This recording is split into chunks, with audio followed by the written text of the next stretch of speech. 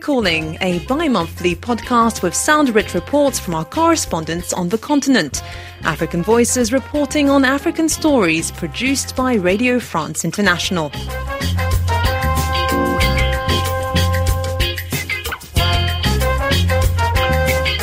Hello and welcome to Season 2, Episode 8 of the Africa Calling podcast on December 10th, 2021.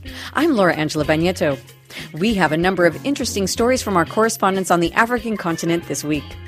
In this episode, our Cameroon correspondent takes a look at how banned single-use plastic bags still remain in the hands of consumers in Buea in the southwestern part of the country. Our Ghana correspondent finds out about how COVID shutdowns have been problematic for shea butter producers in northern Ghana, who are primarily women. From Malawi, we have a report on a group of artists who decided to clean up a polluted river and reuse what they could for their art. And finally, don't forget our special song at the end. Africa Calling. In Cameroon, some 7 years after the government banned the use of single-use plastics in the country, items such as plastic bags are still thriving. People complain of the lack of recommended plastics, while local authorities blame insecurity as a result of the Anglophone crisis. Batata Boris Karloff looks at the situation in this report. Here at supermarket in Buea, southwest region of Cameroon, trader Julius Nga speaks with his customers, encouraging them to buy his goods. Nga stations his wheelbarrow at the site of a market, hawking onions, garlic, salt and Maggi soup cubes, which he retails in a butcher paper with a plastic backing commonly called white wrapping.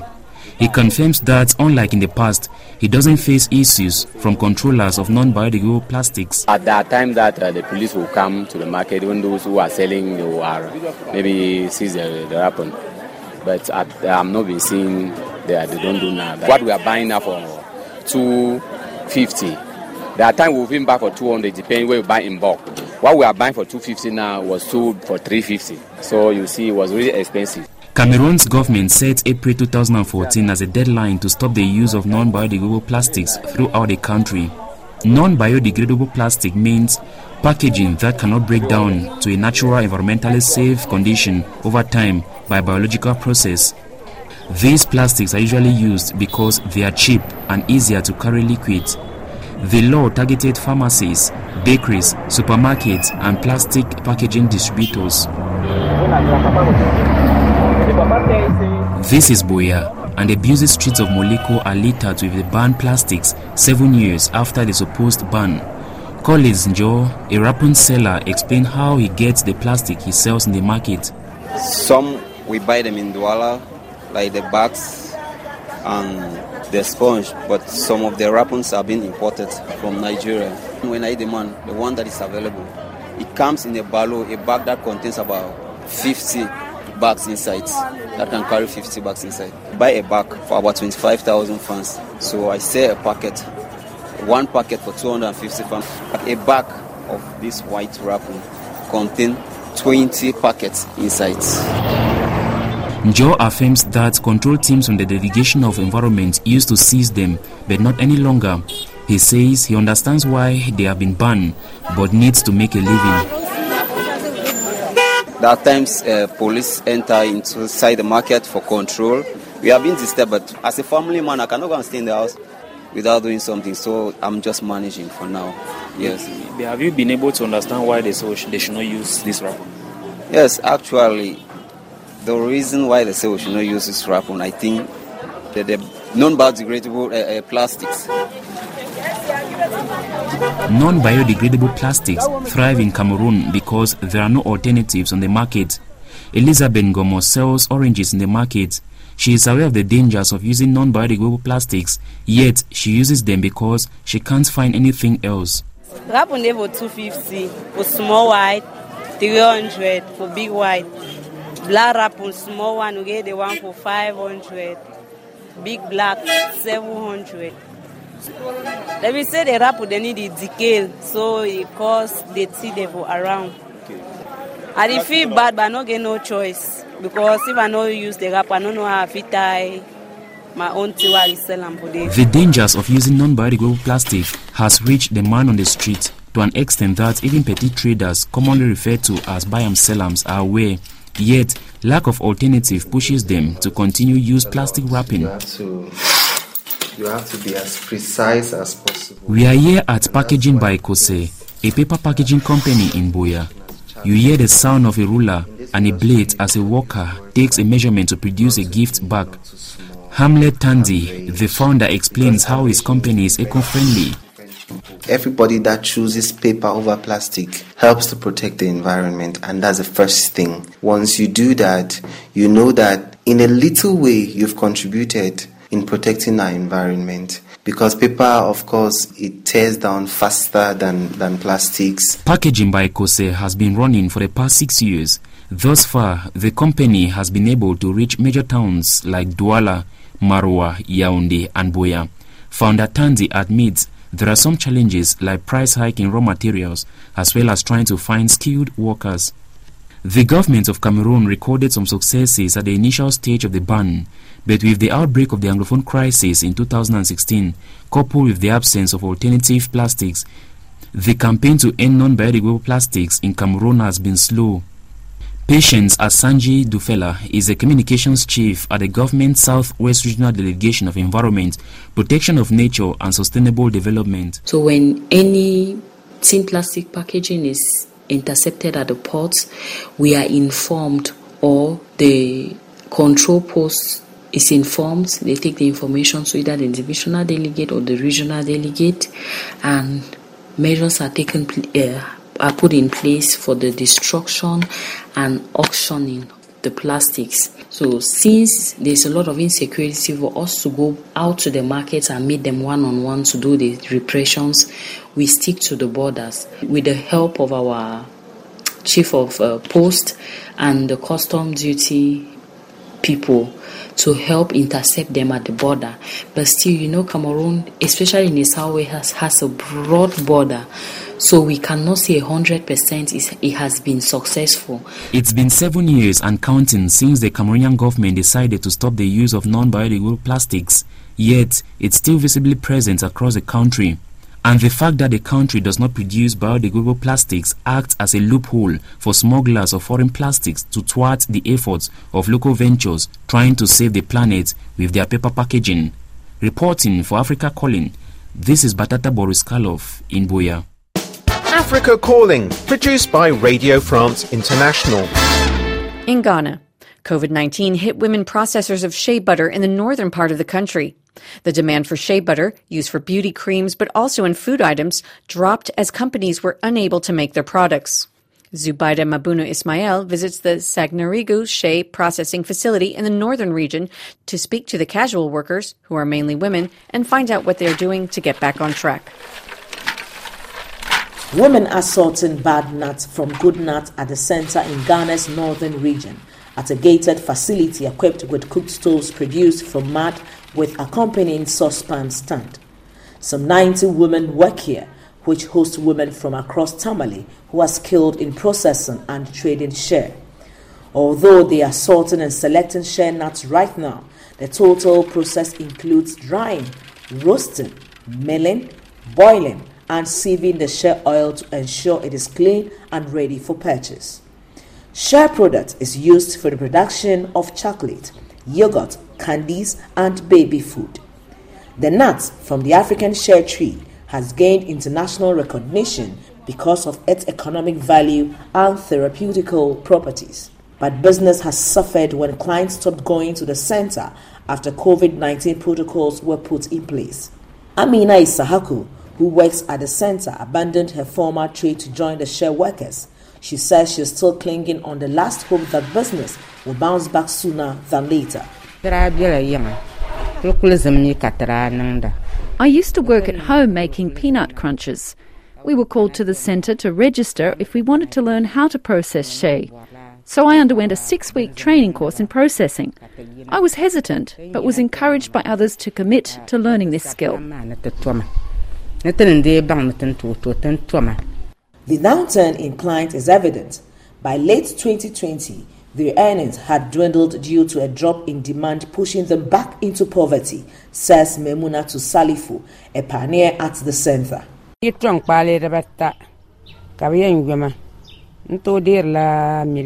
I used to earn between €17 for processing one sack of nuts, but now I make an average of €8.50. From this amount, I support my daughters-in-law and pay school bills for my younger children. COVID really has had an impact on our quality of life.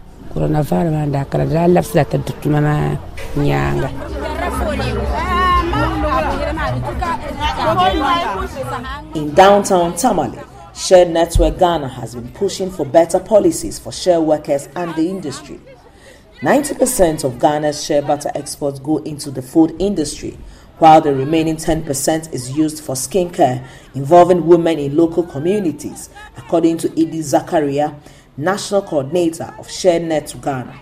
Oil-based, traded along 3 levels of the value chain, which is collection from farms, from parklands, from the wild, and mostly done by women, and then also processed and sold to aggregators, and then who then also sell to large buyers, mostly in-country buyers who buy the nuts and process it into shea butter. Then the shea butter is further fractionated into stearin and then and other products and then exported. Then we have a number of processing centers that do handcrafted butter, mostly also to process it for the skincare. According to a report by the Inclusive Business Action Network, shea butter processing serves as the main source of income for women who live in the north. Zakaria adds that shea production could greatly reduce the high poverty rate in the north of the country, but it's really tied to demand. No processing, demand was very low, and eventually people were into debt because they had taken, a number of them had taken credits from institutions and the shutdown of businesses. The market demand for share in the US market got truncated. In the European market, nobody is demanding the share, but so the companies that will even fractionate were not also working. So that means that the local demand, women will not be able to sell even the nuts.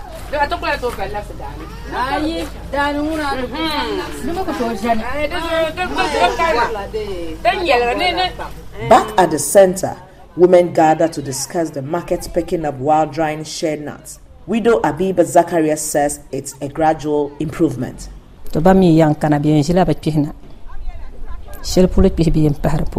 Now they've started buying, but prices are still low compared to the pre-COVID period. We hear that some people are bringing organic nuts for processing soon, so we're getting ready for them and hoping the customers will start coming.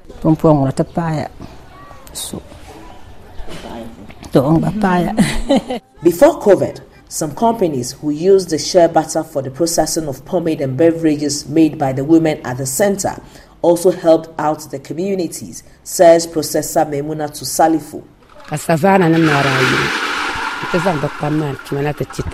Savannah Fruits Company were the first to hire us. From our earnings of €14 we saved and used it as loans to support other women who face challenges. Share Network Ghana says there are piles of both butter and nuts that need to be cleared from warehouses.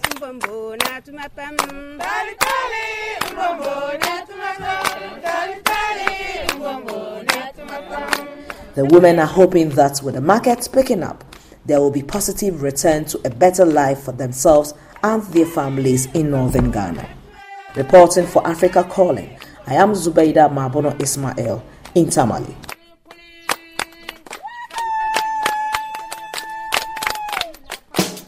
Check us out on Twitter, Africa__calling. We're at Africa__calling. In Malawi, waste management has become a contentious issue in the country's commercial city of Blantyre.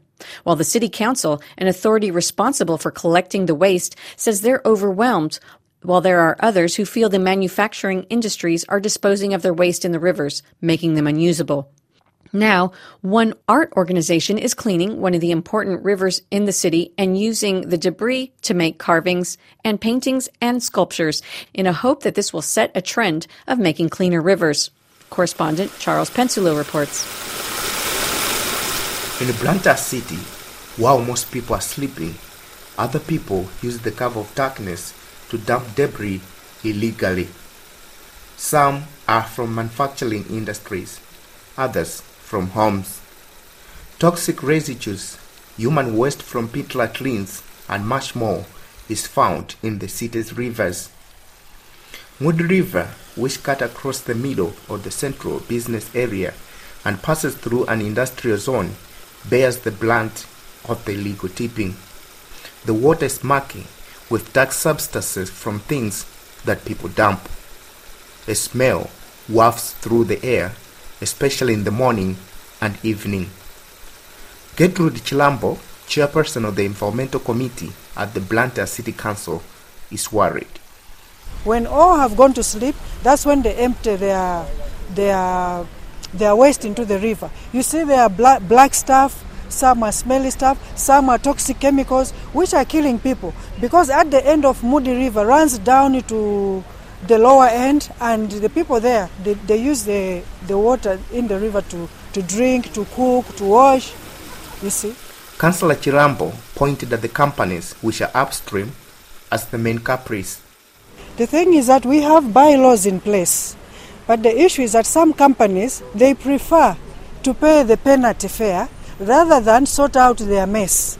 In the process, they are killing our river.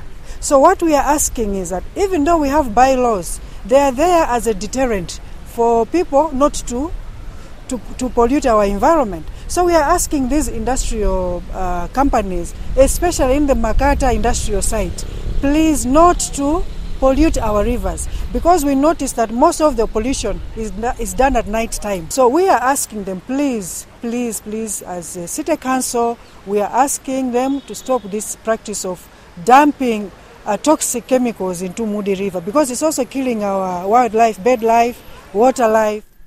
Concerned with the level of pollution in the river, an organization called Art Malawi dedicated over 70 days to clear out the waste from the river. With a team of cleaners, designers, and sculptors, the organization has managed to clear over 40 tons of waste from the river and produced assorted products. Standing at the heaps of some of the waste, Malota Mpande, founder of the organization, explains why they decided to come up with the initiative. The 7 days, we've managed to collect over 40 tons of waste. That's 40,000 kgs of waste that we've collected. So that's how bad that stretch of the river has been. No, art is a very important tool, and as the name of our organization is called Art Malawi, we use art as a medium to raise awareness. So we use art as a tool to be able, so that people can also understand what we're doing in a visual sense.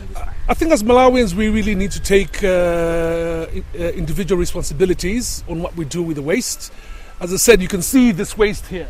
This waste is human waste. It's individual waste, and this waste is also from our time in the river. We've also encountered a lot of industrial waste.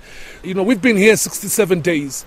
It's very, I don't know what word I can use, discouraging that we've got corporates that earn billions and billions of kwaches on a yearly basis, and none of them have come in and taken a corporate environmental responsibility.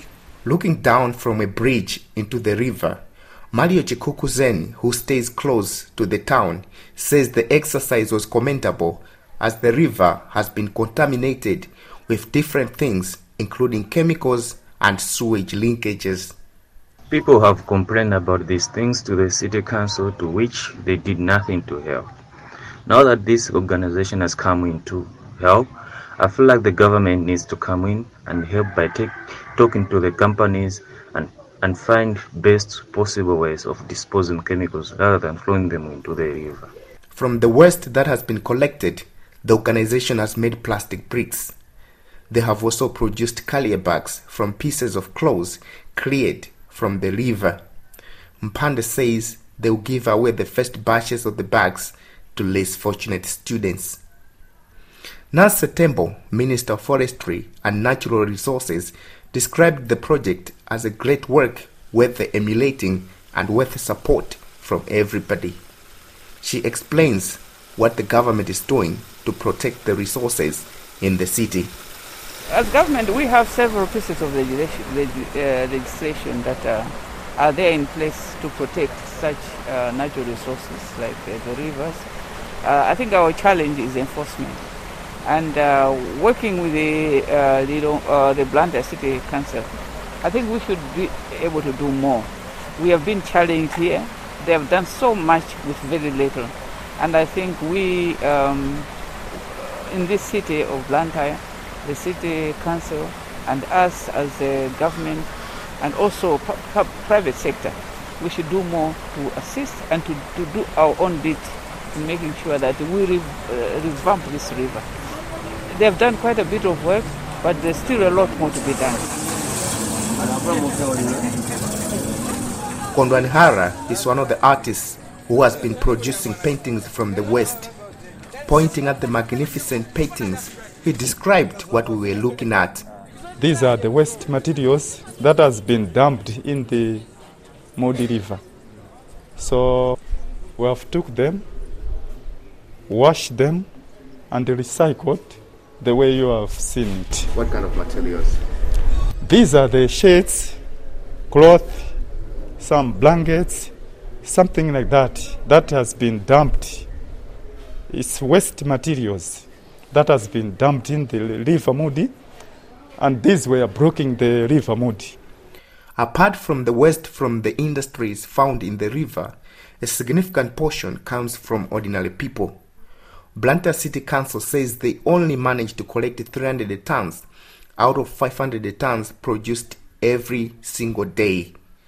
According to Councilwoman Chirambo, they are overwhelmed and encourage organizations and residents to help them by reusing some of the waste like plastic bottles and make manure from some of the waste. The part of the river which has been cleaned looks cleaner now, but to have a long-lasting impact, everybody around has to be responsible. For RFI on the shores of Modi River in Blantyre, this is Charles Penslow. Find us on your favourite podcast platform app, including iTunes, Spotify and Google Podcasts.